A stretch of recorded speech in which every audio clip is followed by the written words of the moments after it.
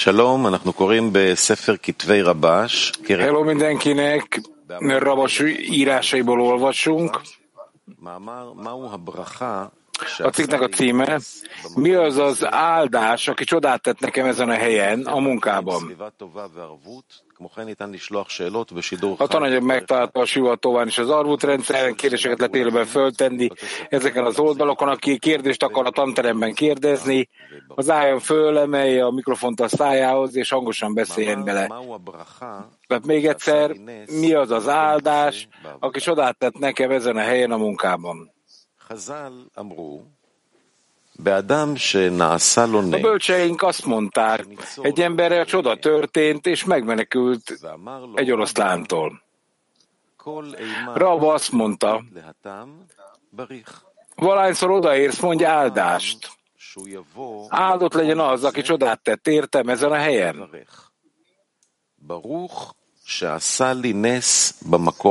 Meg kell értenünk, hogy ez mit akar tanítani nekünk a munkában.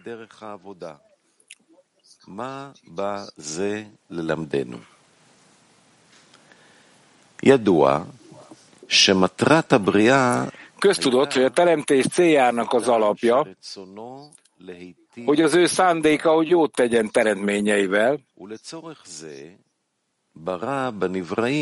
Egy célból teremtette meg a teremtményekben a vágyat és a sóvárgást, az öröm és a gyönyör megszerzésére.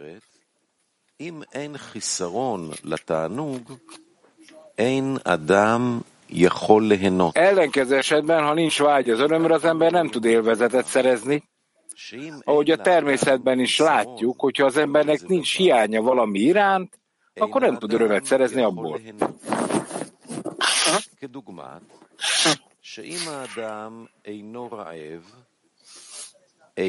Például az ember nem éhes, nem tudja élvezni az evést.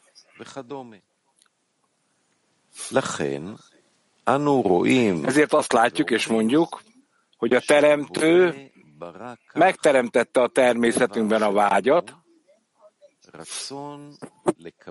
hogy gyönyört és élvezetet kapjunk.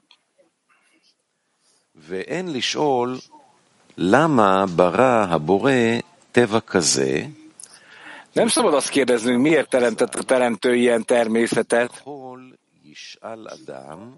mivel a bölcseink azt mondták, az ember nem kérdezhet a világ teremtése előttről.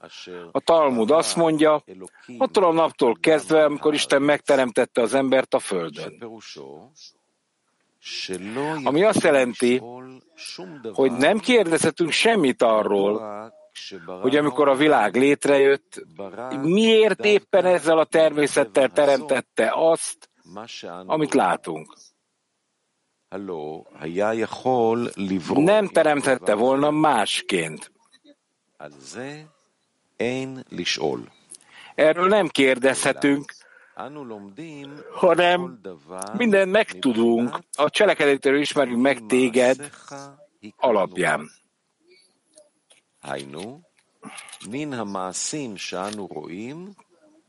Vagyis a cselekedetekből kezdünk tanulni, amiket látunk, és nem az előtti dolgokról.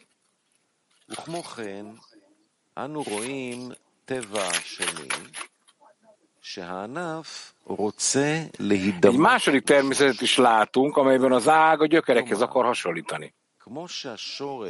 Azaz, mivel a teremtmények gyökerének minősége, amely a teremtő, amely adakozó és nem megszerző,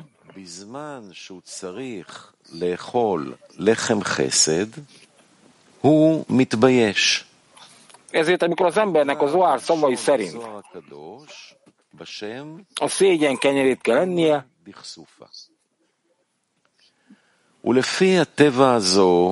az abból a természetből következik,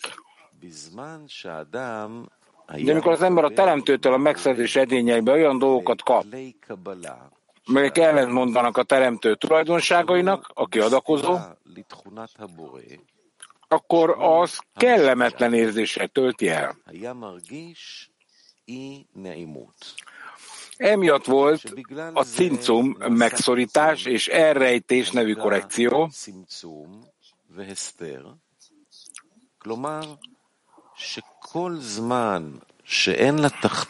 ahol mindaddig, amíg az alsó nem rendelkezik a formaegyezéssel, az úgynevezett adakozás vágyával, addig az ember a szentség elrejtése és elrejtettsége alá kerül.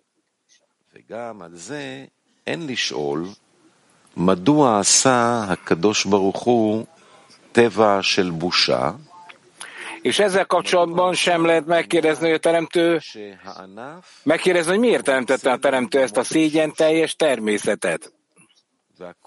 És miért teremtette meg, hogy az ág hasonlítanak arra a gyökeréhez. Mindez az értelemfeletti hithez tartozik, ez az oka, hogy nem kérdezhetünk a teremtés előtti időkről. ומטרם שנברא הרצון לקבל, עוד אין לנו ממה... A teremtett lények klíja az örömre irányuló megszerzés vágya. Mielőtt a kapnakarás létrejött volna, nem volt miről beszélnünk. Ezt a klít, edényt a teremtőnek tulajdonítjuk, ami azt jelenti, hogy nem kell ezen az edényen dolgoznia az embernek, azaz minden teremtett ember, ha nem rontotta meg az edényét, akkor ez a klí teljes.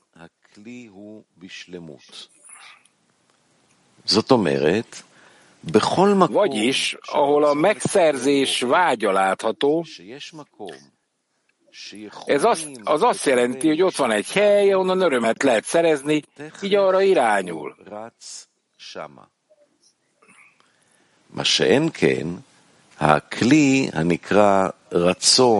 Ez nem így van az adakozás vágyának nevezett klível, mivel az ember a formaegyezést akarja. Mivel ezt a minőségét a klínek, a teremtett lénynek tulajdonítjuk, ami azt jelenti, hogy az embernek kell ezt a klít létrehoznia, mert a teremtmény a formaegyezést akar, ezért az ember feladata az, hogy ezt megtegye. Ez az, amit Bála Szulám mondott a versről, amit Isten azért teremtett, hogy megcselekedjük. A teremtett szó a klíre utal, amelyet a kapni akarásnak nevezünk.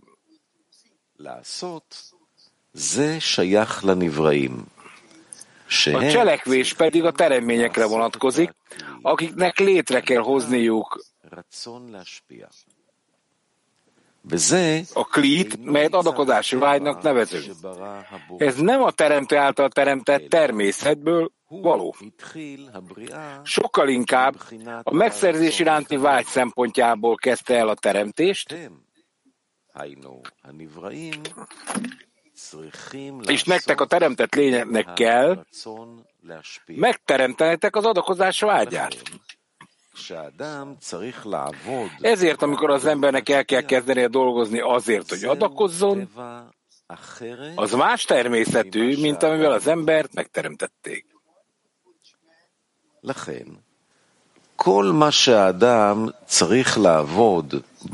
Ezért a teremtő munkájában csak annyit kell tenni az embernek, hogy elkészíti a klít, amely ellentéte annak az edénynek, amellyel az ember meg lett teremtve.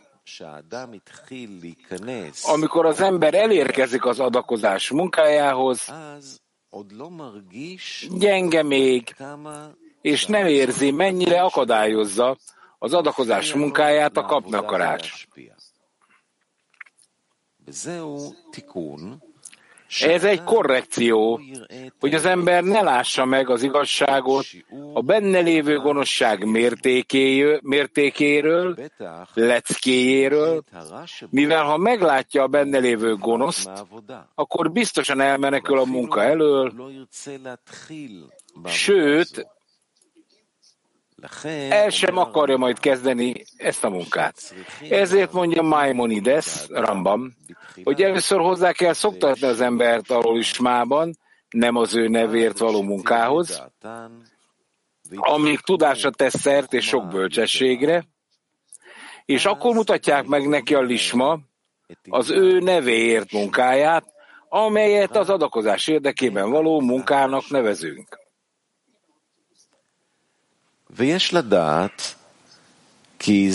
Tudnunk kell, hogy az embernek azt az állapotát, amely a saját maga számára való kapni akarás kormányoz, egyiptomi számüzetésnek nevezzük.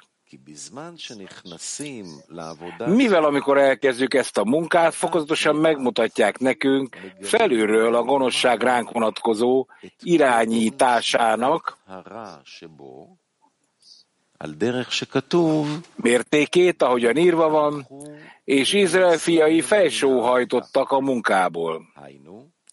Vagyis látták, hogy nem tudják elvégezni az adakozás munkáját, amiben belekezdtek, mivel az egyiptomiak uralkodtak felettük.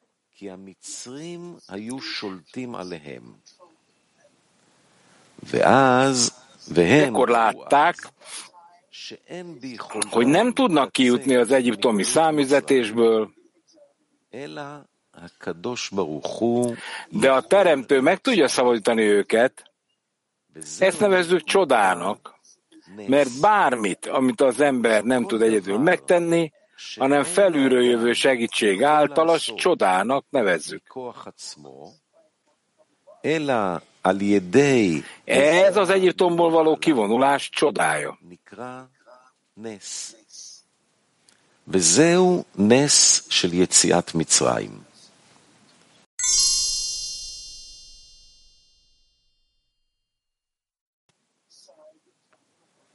ובאמור, נבין מה ששאלנו. Ennek megfelelően érthető, amit kérdeztünk. Mit jelent a munkában, ha az embernek áldást kell mondani azon a helyen, ahol csoda történt vele? והעניין כנ"ל. A dolog úgy áll, hogy amikor az ember elkezdi az adakozás munkáját, akkor a felemelkedések és az zuhanások állapotaiba kerül. A felemelkedés azt jelenti, hogy miután egy ember a kapnakarás kormányzása alatt áll,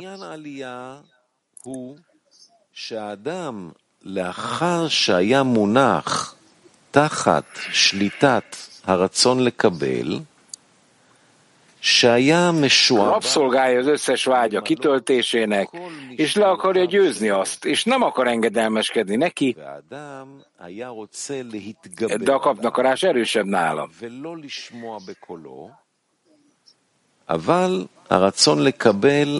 Így az ember szenvedett attól, hogy eltávolodott a Teremtőtől.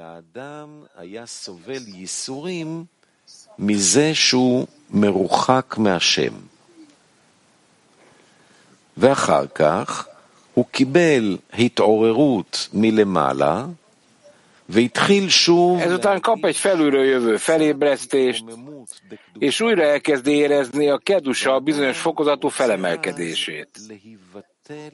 Ilyenkor az ember úgy akar lenullázódni a Teremtő előtt, mint gyertya a fákja előtt, és akkor az ember a felmelkedés állapotát élvezheti.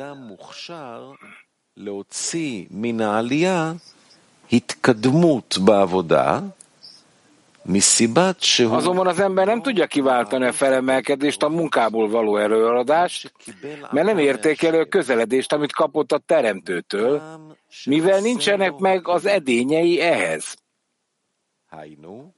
Más szóval,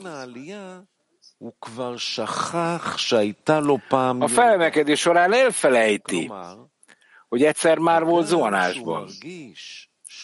Így bár úgy érzi, hogy most közel van a Teremtőhöz, és ezt értékeli, hamarosan mégis elfelejti.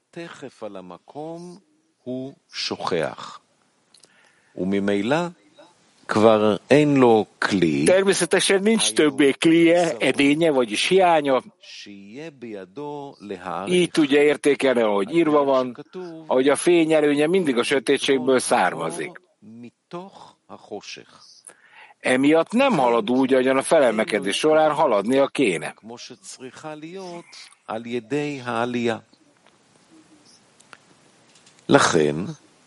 Ezért egy felemelkedés során emlékeznie kell, és azt kell mondania. Ezen a helyen, ahol most felemelkedtem, volt egy zuhanásom. De a Teremtő megmentett, és felemelt az alsó világból, és kiléptem a halálból, amit a Teremtőtől való eltávolodásnak neveznek, és jutalmul a Teremtőhöz való közeledés bizonyos mértékét kaptam, amit a dvekut bizonyos mértékének az életek életével neveznek. ועל זה אדם צריך לתת ברכת תודה להשם, שעל ידי זה שהוא נכנס עתה למצב ששם היו לו ייסורים, ועתה הוא, ברוך השם, במצב רוח של טוב ועונג, בזה שהבורא קירב אותו, ezért az embernek hálásnak kell lennie, mert azáltal most eljutott egy olyan állapotba, ahol korábban szenvedett, és most az öröm és az élvezet hangulatában van. Mert a Teremtő, aki közelebb vonta őt, új edényeket, hiányokat adott neki, amit a felemelkedés állapotával, amiben most van, ki tud tölteni. Ebből következik, hogy az örömfényét kiterjeszti az új kelimben, amit most kapott, ha ránéz a csodára, amiben részesült, ahol a Teremtő megmentette őt.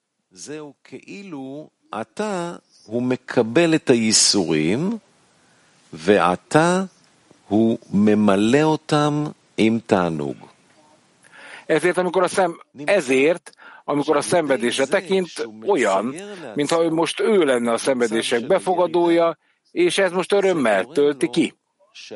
Ebből következik, hogy a zuhanás állapotának ábrázolásával önmagának azt okozza, hogy a most kapott felemelkedés új kelimben fog kiterjedni, a kli nélkül nincs fény szabálya szerint.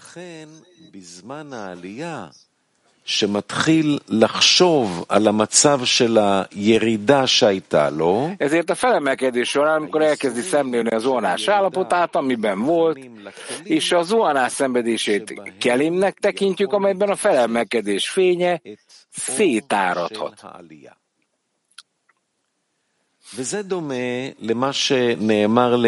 Ez hasonló ahhoz, amit fentebb a számüzetésről és a megváltásról mondtunk, hogy a szenvedésnek megfelelően, amit a számüzetés alatt érez, úgy élvezheti a megváltást, vagyis a számüzetés a megváltás edénye. Ez azt jelenti, hogy a megváltás nem adhat nagyobb kitöltést, mint amekkora edényt kelimet kapott a számüzetésből.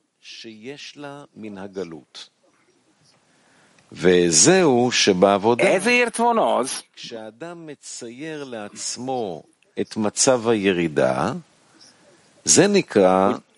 hogy a munkában, amikor az ember ábrázolja magának a zuhanás állapotát,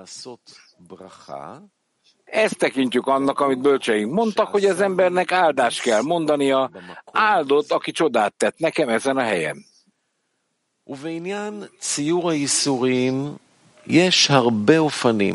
A szenvedés sokféleképpen lehet ábrázolni. Vegyünk például egy olyan embert, aki hajnal előtt fel akar kelni,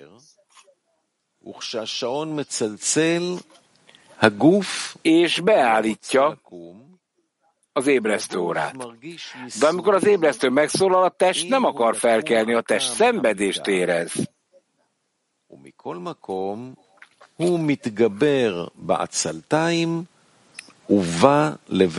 Ha most fel kell kelni az ágyból. Ennek ellenére Lomhán legyőzi magát, és eljut a tanulócsoportba.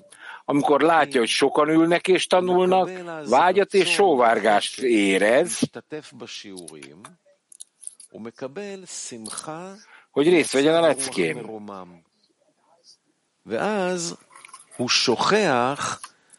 És akkor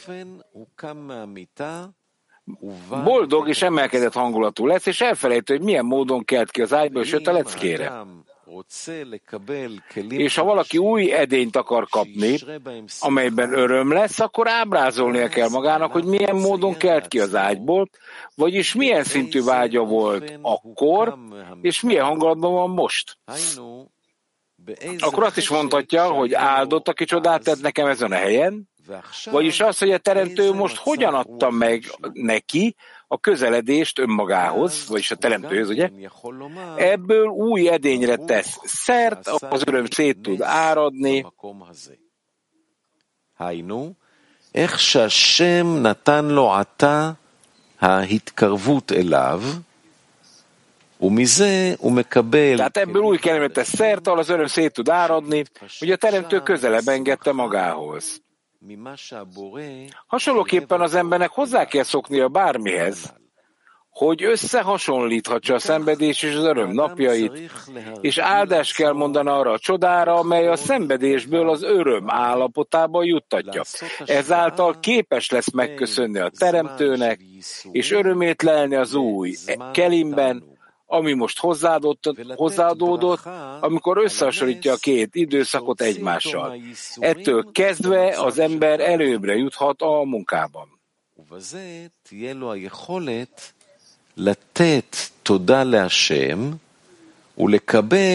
Ez úgy van, ahogy Bála Szolám mondta, hogy nem számít, hogy az ember valami nagyot vagy kicsit kap a teremtőtől, az számít, hogy az ember mennyire köszöni meg a teremtőnek. Amilyen mértékben hálás, olyan mértékben nő az adakozás, amit a teremtő ad. Ezért fel kell figyelnünk arra, hogy hálásak legyünk, hogyan értékeljük az ő ajándékát, így tudunk a teremtőhöz közeledni. Ezért, ha az ember felemelkedés során mindig azt a felemelkedés során mindig azt az állapotot vizsgálja, amelyben a zuhanás során volt, vagyis azt, hogyan érezte magát a zuhanás során, akkor így különbséget tud tenni az alapján, ahogy írva van, mint a fény előnye, ami a sötétségből származik. És már is új edénye van, amelyben örömöt kap, és hálás lehet a teremtőnek. Ez az értelme annak, hogy meg van írva, hogy az embernek áldania kell. Áldott, aki csodát tett velem ezen a helyen, vagyis azon a helyen, ahol most van. A felemelkedés alatt, hiszen nem lehetne felemelkedésben, ha előzőleg nem lett volna az zuhanás állapotában.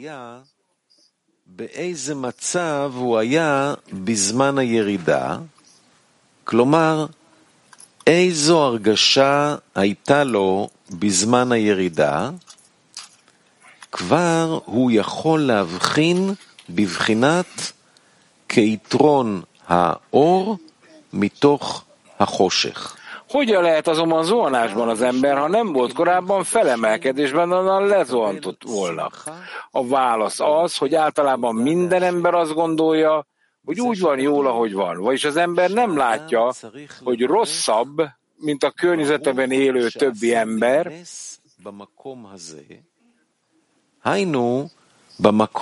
ezért megy a világ többi részének sodrásával, egy kicsit tanul, egy kicsit imádkozik, egy kicsit jótékonykodik, és jót cselekszik, és így tovább.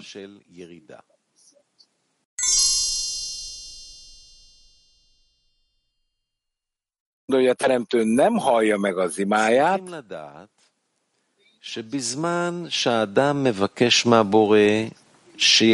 és már sokszor imádkozott, de mintha a teremtő nem hallaná meg az imáját, והאדם חושב שהבורא לא שומע תפילתו, והוא כבר הרבה פעמים התפלל, וכאילו, חס ושלום, הבורא אינו שומע תפילתו. Erről válaszolom, azt mondta, hogy az embernek hinnie kell, hogy arról a tényről, hogy most a Teremtőhöz imádkozik, hogy vigye őt közelebb magához, arról nem mondhatja, hogy ez a saját felébredése által történt. Sokkal inkább, mielőtt elérkezett az imához, a Teremtő már megválaszolta az imát.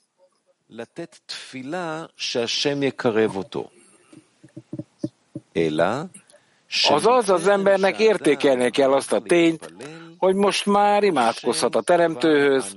Ez úgy tekinthető, mint a kapcsolatba került volna a Teremtővel. Ez egy nagyon fontos dolog. És örülni kell annak a ténynek, hogy a Teremtő megadta neki a vágyat és a sóvárgást, hogy imádkozzon hozzá.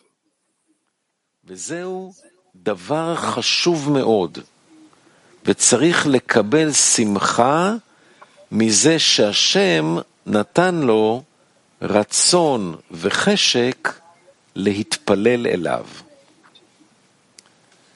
ובאמור, יש לפרש. Ennek megfelelően kell értelmeznünk azt, amit bölcseink mondtak.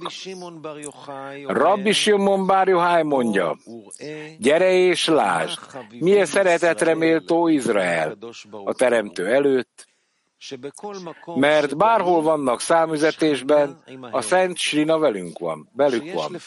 Úgy kell értelmeznünk, hogy Izrael számüzetése azt jelenti, hogy az emberben lévő Izrael minősége eltávolodott a Teremtőtől, vagyis az ember szenved, mert a benne lévő Izrael minősége, vagyis Yashar El, egyenesen a Teremtőhöz való vágy, ahol az embernek mindent a Teremtő nevéért kell tennie.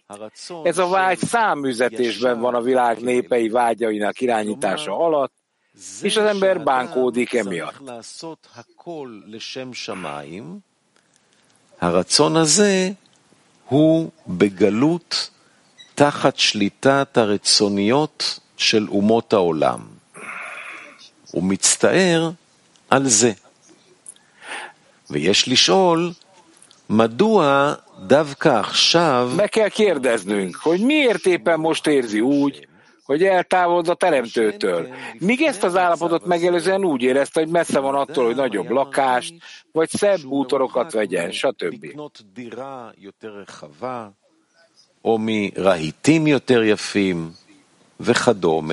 A válasz az, hogy hirtelen egy másfajta eltávolodás miatt szenved, nevezetesen, hogy távol van a Teremtőtől.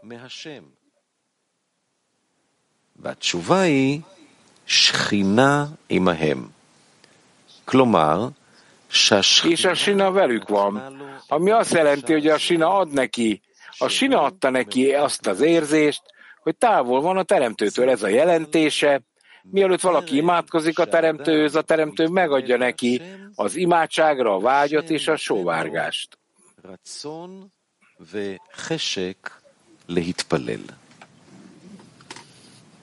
Ez volt a cikk. Nagyon-nagyon szépen köszönjük a fordítást, nagyon szép munka, főleg, hogy a felét héberből kellett megkeresni.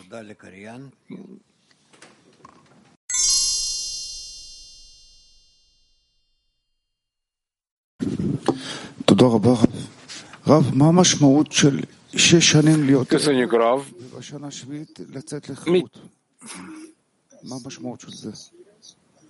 Mit jelent az, hogy 6 évig legyél rabszolga, 7-be enged szabadon a munkában? Ez mit jelent?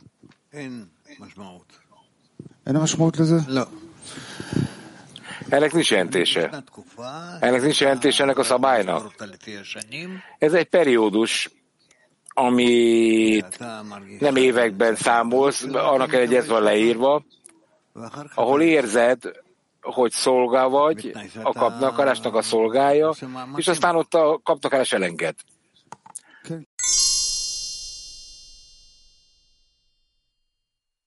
De ezt mindent a vágyaidon keresztül kell megragadni, és így kell magad felé vonzani ezt. Na de ez olyan, ez nem valami, hogy én érzem a húsomban, amin keresztül megyek, hanem én megtapasztalom az egyiptomi számvezetést. Tehát itt van valami, mondja a srác, hogy amitől ezt nem olyan könnyű megcsinálni. Hogy kell nekem ezzel összeolvadni, hogy a gyakorlatban is megtörténjen velünk ez, hogy kívülünk a számvezetésből. Nekünk úgy kell ábrázolni magunknak ezt, hogy ki fogunk emelkedni ebből a számvezetésből, mert kiemelkedtünk akkor is, és folytatnunk kell. Na de ott van egy pont, ahol erőfeszítést kell tennünk, és akkor minden oké? Természetesen. Az ember minél több erőfeszítést csinál, annál jobban érzi, hogy elért valahova. De hogyan segít ez nekünk a 10-es körben lévő kapcsolat, hogy megváltódjunk Egyiptomból, hogy valóban érezni akarjuk ezt, hogy a szolgaság megszűnik, hogy megváltásba lépünk. Ez egy feladat, amit teljesítenünk kell, igen. Neked ezt meg kell beszélned a 10-essel, fel kell.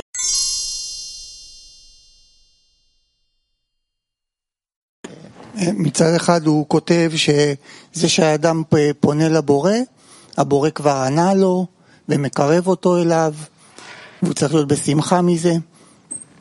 ומצד שני, אם הוא חושב משהו לעשות לשם שמיים, אז צפוי לו תאונת דרכים, שהרצון לקבל שלו לא ייתן לו לעשות את זה.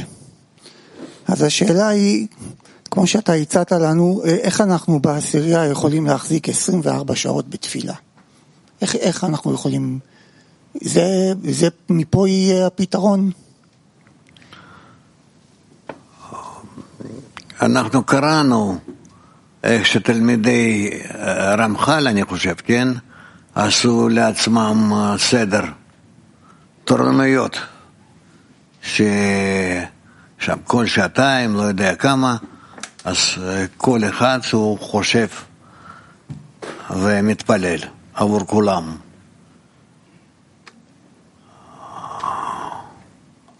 מה עוד לעשות? אני לא יודע. להתאמץ בזה כל היום? ולהתאמץ בזה כל היום. כן.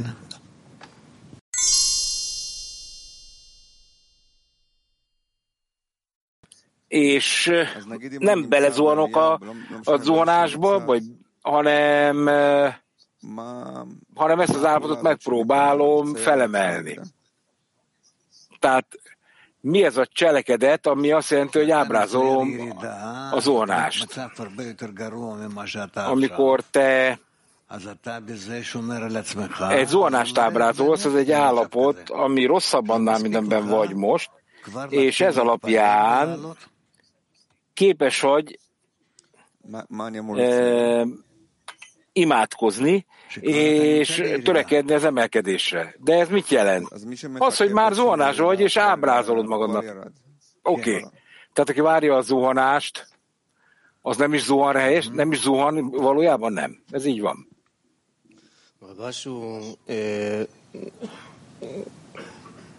ויענחו מן העבודה. רבש אומר שזה סבל. Tehát Ramos azt mondja, hogy bizonyos munkánál szenvedni kell. Milyen fajta szenvedés ez, amikor nem vagyok képes kilépni a fáraó uralma alól, nem vagyok sikeres, és frusztrált nem vagyok még sikeres, abban, hogy kilépjek a számüzetésből, nem.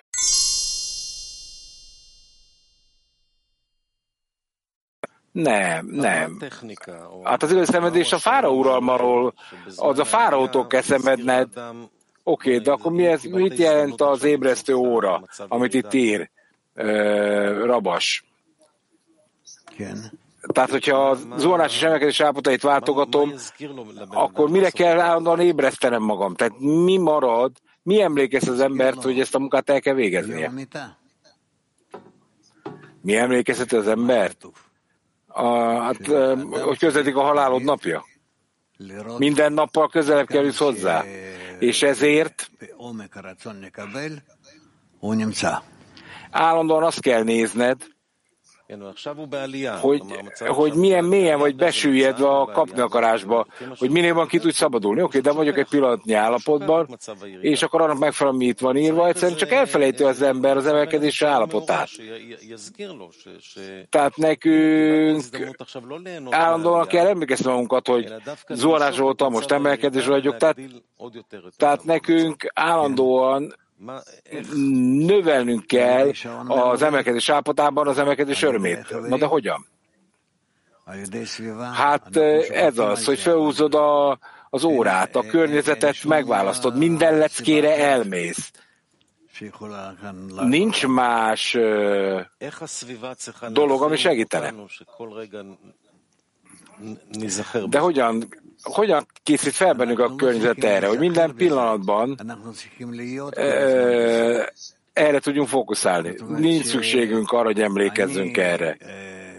Nekünk benne kell lenni ebben, ez igaz, azaz nekünk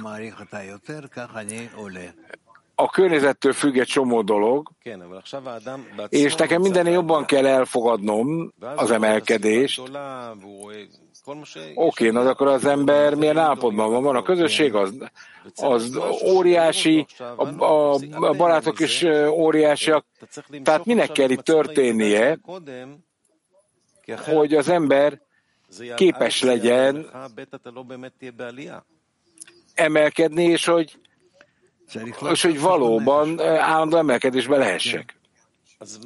Hát az embernek önvizsgálatot kell tartania. Oké, de mi emlékezteti erre az embert, hogy a zónásból emelkedésbe kell váltania? Amikor azt látja, hogy nem közeledik a végső korrekcióhoz, azaz az edényei, azok nem viszik őt közelebb a teremtőhöz. És az ember látja, hogy nem közeledik a korrekcióhoz, akkor itt emlékezni kell, mit kell tennie, ugye? Tehát mi emlékeztet az embert arra, hogy jön majd a zuhanás, és ez kivezeti őt az emelkedésből.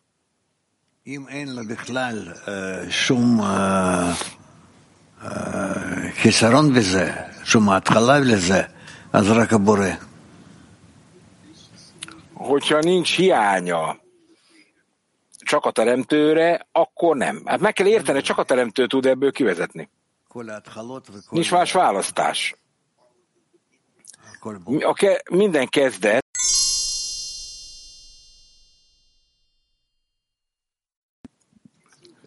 az emelkedés kezdete így indul. Hogyan tudunk mi eljutni a szenvedéshez? Ami szenvedés azt mutatja, hogy távol vagyunk a teremtőtől. Tehát nekünk nincs lehetőségünk megmérni a teremtőtől a távolságunkat. De hogyan juthatunk el oda, hogy szenvedést érzünk, azért, mert távol vagyunk a teremtőtől? Tehát hogy kell elképzelnem, hogy közel vagy távol vagyok a teremtőtől? Ez azt jelenti, hogy közösség vagy beágyazva, és benyomásokat kell kapnod a barátoktól, azon a helyen, ahol a teremtő is ugye velünk van. Oké, na de itt azt mondja, hogy az ember elkezd imádkozni, már választ kap az imájára. Milyen fajta válaszra gondol itt Rabas? Az ember úgy kap választ, hogy jelen van a teremtő, és meg tudja vizsgálni a teremtőség és igazi állapotát. Oké, de akkor az ember odafordul a teremtőhöz, teljesé teszi ezt a hiányt, vagy megvan a privilégium annak, hogy a teremtőhöz fordulok, és akkor ez a kapcsolat elegendő lesz ahhoz, hogy eltörölje az ember a kezdeti hiányát az imával. Ez ami újra motiválja majd az ima felépítését. Ez a hiány, ez előrébb viszi az ember. De milyen fajta hiányról beszélünk? Akarnod kell, hogy korrekcióra vidd az egész világot, az egész emberiséget. Oké, de akkor ez az ima, ami az előzőekben is, ez majd mindent magába foglal. Ezt hívjuk egy teljesen új imán. Több imát magába foglalja. Már, ha idáig eljutsz.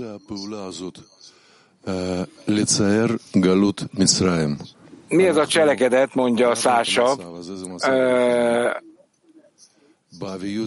Ez egy fűtes állapot, ugye a számüzetés érzékelése, és nyilván kapcsolódik hozzá egy vaskosság. És most egy másik státuszban vagyunk.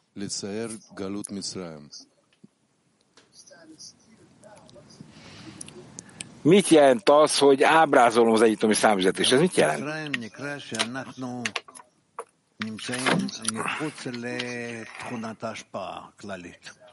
Az egyiptomi számüzetés azt jelenti, hogy mi kívül vagyunk az adakozás általános minőségén. Látnunk kell, hogy mi valóban ebben az állapotban vagyunk, vagy nem. Köszönöm.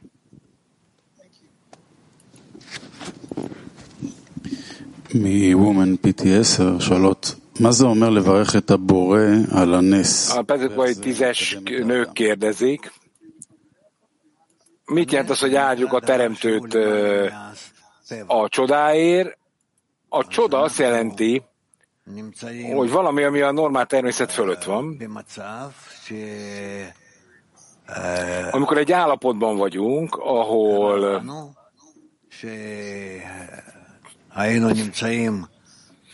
bármi történik is velünk,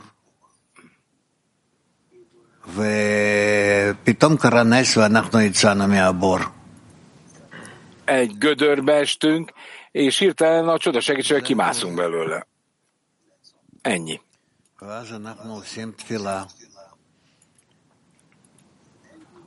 És akkor már imát tudunk emelni, hálát tudunk adni,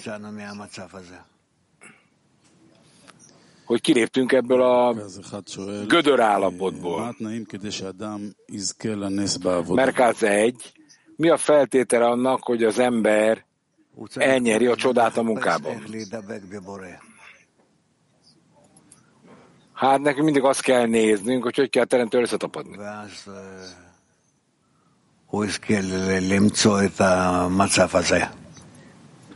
És akkor elnyeri azt is, hogy ezt az állapotot nem csak megkapja, hanem értéken is tudja. Mi az a spirituális csoda a 10-es munkában? Hát spirituális erőt kapunk, annak érdekében, hogy adakozni tudjunk. És akkor föl tudunk emelkedni a saját kapnakarásunk fölé egy ellentétes állapotba, amit tényleg az adakozásra irányul. Nők Héber 1. A teremtő... Na, ezt most nem értettem. Nem értettem ezt a kérdést, ne aruljatok.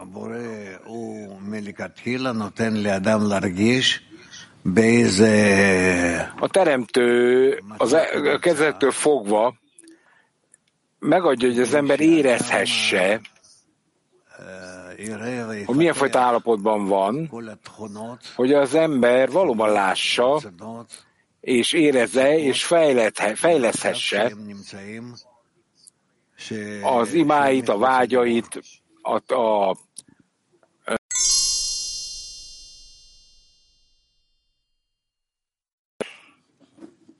העלייה שאדם מרגיש ועליה הוא צריך להודות, מה שהוא פה אומר במאמר, כן? Az ember, זה עלייה מזה שאדם ahogy a cikk mondja, מרגיש עלייה בזה שהוא az órásnál gondolkodik, nem sokáig jön az emelkedés, és akkor el kell fogadni a teremtő nagyszerűségét, ha jól értem. Azaz itt fog segíteni neki majd a teremtő. Nem. Amikor egyre többet akarok adakozni a teremtőnek, az az emelkedés. Oké, na de ha nem, akkor pedig, na de hogyan tudok a teremtőnek adakozni, hogyan kell nekem a 10-eshez kapcsolódva megtenni ezt? Hogyha én a saját tízesemben vagyok, akkor valóban egy hatalmas megosztott munkát kell végezni.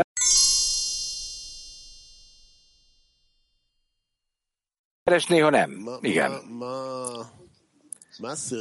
Ebben a fajta felébresztésben. Mit kell a tízesnek tennie annak érdekében, hogyha a barát menekülni akar, és kap egy fejlesztés felülről? Hogy kapja egy fejlesztés felülről.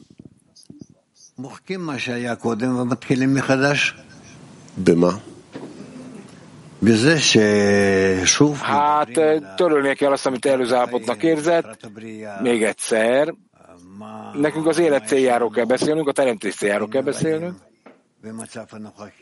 És arról, hogy mi teremtett lények vagyunk a pillanatnyi állapotunkban, ami egy előadott állapot, oké. De amikor az ember menekülni akar, akkor tudattalan, nem? És a tudattalan akkor nem tud semmit elmagyarázni senkinek. Tehát akkor itt vagyunk a tízesben egy helyzetben, amely bizonyos értelemben nehézség, és akkor nincs kivel megbeszélni ezt. Tehát nekünk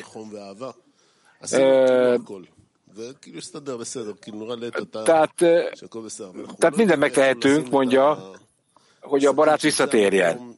De hol van az a hely, ahol kifejeződik az, hogy ez az a pont az, ahol a tízes tud segíteni a barátnak, hogy visszatérjen az élettel való kapcsolathoz. A tízesben sok ilyen lehetőség van, csak ott van igazán. És itt van a irítség, és az egyéb dolgok, amikor valóban az embert kötelezhetik különböző cselekedetekre, aminek eredményeképpen az ember megkapja a fontosságot. Oké, de a legfontosabb kérdés ebben a folyamatban a munka, ugye? Tehát az emberek sok-sok állapota van, amikor az embert felébresztik. Hogyan kell a teremtőt ebbe a képbe behozni, bevonzani? Mi a legfontosabb dolog a munkában? A barátokkal. Ez az én kérdésem. Hogy elvégzel valamifajta munkát, és az a munka felébreszt téged. Vagy nekik attól, vagy a másik barátnak adtok a munkát, ami majd őt felébreszti. Ennyi. Hát gondoljátok ezt végig. Beszéljétek meg, és akkor majd meglátjátok, hogy ez lehetséges.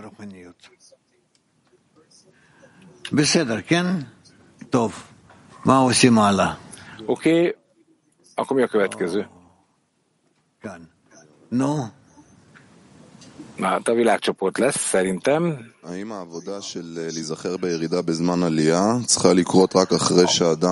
A munka, hogy emlékeztessük magunkat az emelkedés az vonás alatt,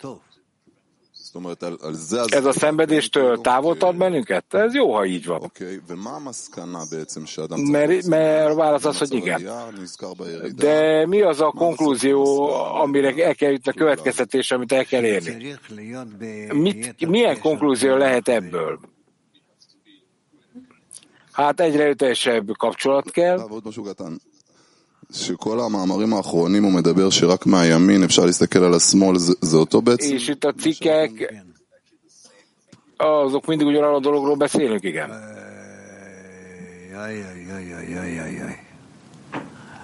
טוב, בואו נראה, לטין 1. Latin 1.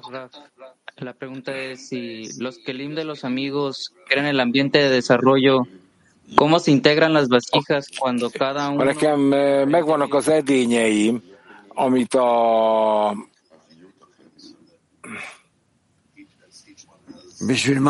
Tehát itt különböző vaskosságok vannak. Igen. Természetesen mindenkinek különböző vaskosságai vannak. ולבנות על זה כוחות העלייה Igen, és nekünk meg kell konstruálni az emelkedés erőit, és el kell várnunk a Teremtőtől, hogy kapcsoljon össze bennünket, kössön össze minket.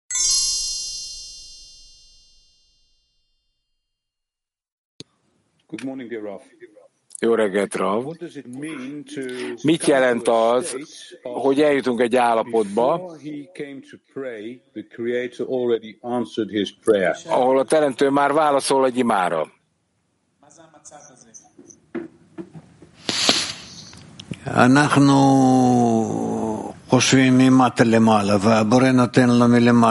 Tehát nekünk végig kell gondolni, és a cselekedet vége tulajdonképpen bele van fogadva a kezdeti gondolatba. És tehát nekünk meg kell értenünk, hogy bizonyos cselekedetek már léteznek, csak nem tudjuk végrehajtani. De olyan kapunk választ. Hogy kapunk ezen a módon választ?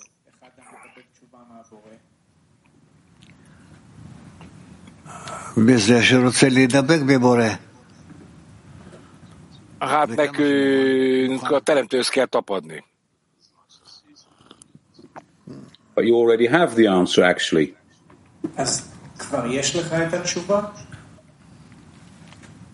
Lilo. Hát mi nem tudjuk megcsinálni, nekünk nincs erőnk ehhez, de a Teremtő meg tudja tenni. De hogyan láthatjuk ezt a választ?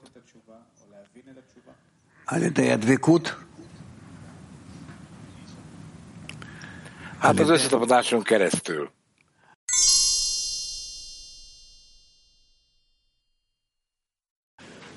אנחנו קוראים בספר תלמוד 10 הספירות, כרך ב' a 10 szféra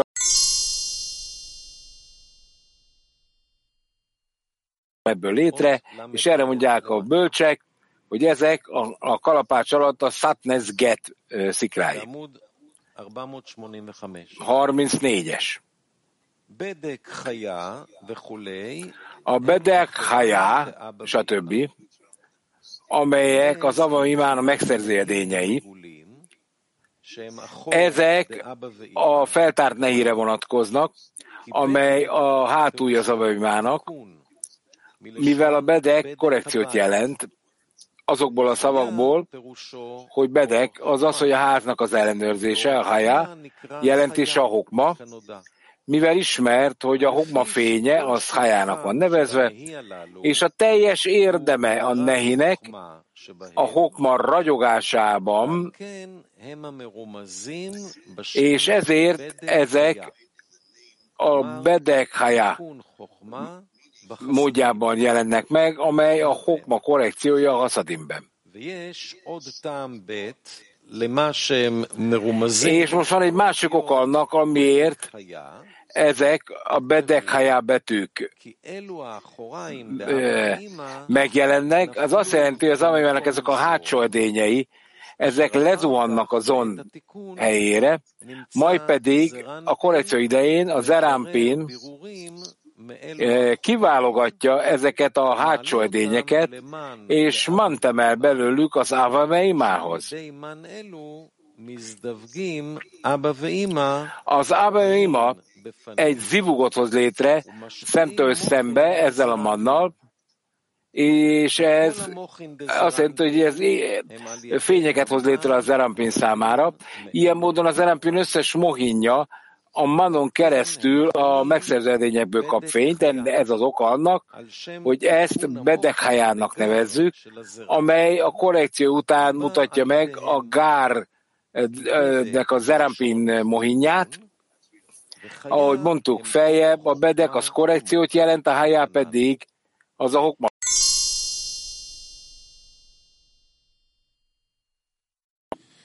קודם כל אני רוצה להגיד תודה לכלי העולמי שנותנים לנו דוגמה איך szeretnék köszönetet mondani a világkvének. Köszönetet mondani, hogy hogyan tapadjunk a szöveghez. Minden Tehát, hogy arra, hogy a fény hogyan terjed ki, hogyan válhat minden imánk manná.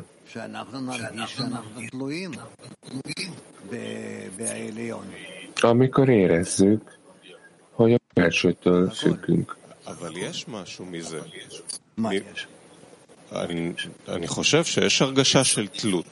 De mindig van valami ebben. Mit jelent ez? Tehát, hogy érezzük a függőséget, de mindezáltal lehetséges, hogy a sóvárgásunk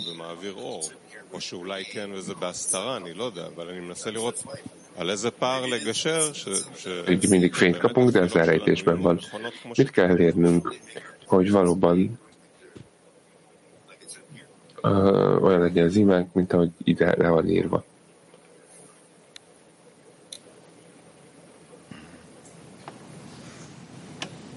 כן, כדי,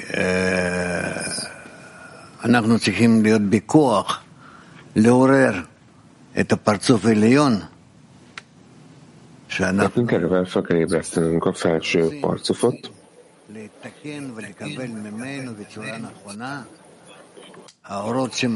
mi korrigálni akarjuk magunkat, és helyesen akarjuk megkapni tőle a fényeket, ami elérkezik hozzánk, és felhasználni egy olyan módon, hogy ez korrigálja, vagy זה בעצם המן שלנו.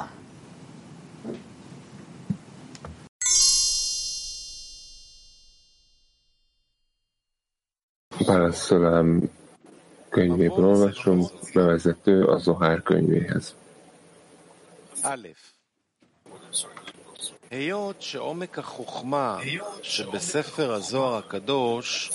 Az első a bölcsesség mélysége,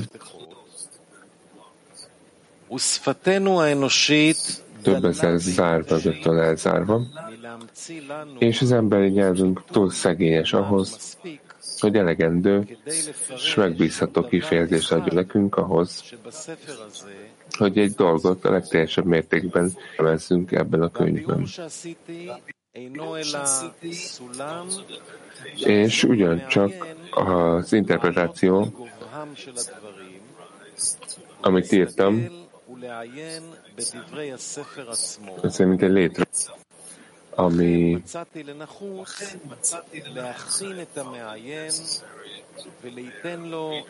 elég, hogy felkészítse azt. Felkészítse az olvasót, hogy az ember hogyan vizsgálhat és hogyan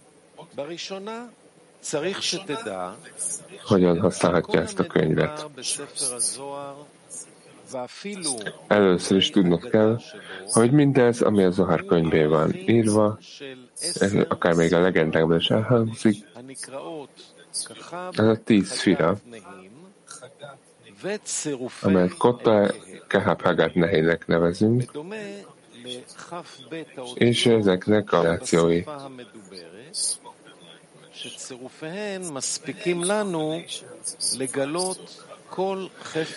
És így elegendő, hogy mindent lefedjünk.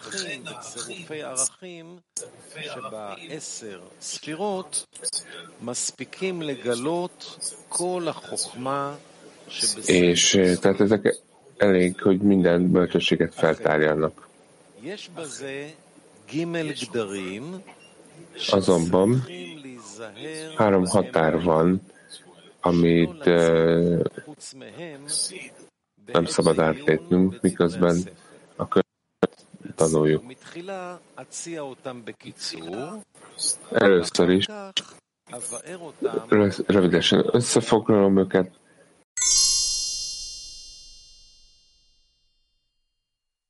megyünk előre. המבוא הזה הוא בעצם מכין אותנו לקריאה בזוהר, ככה אני מבין. וכשלמדנו זוהר היינו גם... arra készít fel minket, hogy a Zohár kell olvasni. Amikor olvasjuk a Zohárt, akkor pedig barátokra koncentrálunk. Itt azt mondja, hogy legyünk tudatában, hogy csak a lelkek megszerzésével kapcsolatban kell keresnünk. Miért zavarodunk akkor össze? Hát mi nem akarunk felfedezni semmit. A Zohár csak azokról ír, vagy azokhoz, akik a köztük lévő kapcsolatban megépítik a megfelelő helyet, hogy megkapják a felső fényt. Úgyhogy egy barát a 10-esben folyamatosan biztosítja, hogy be van fogadható a 10-esbe,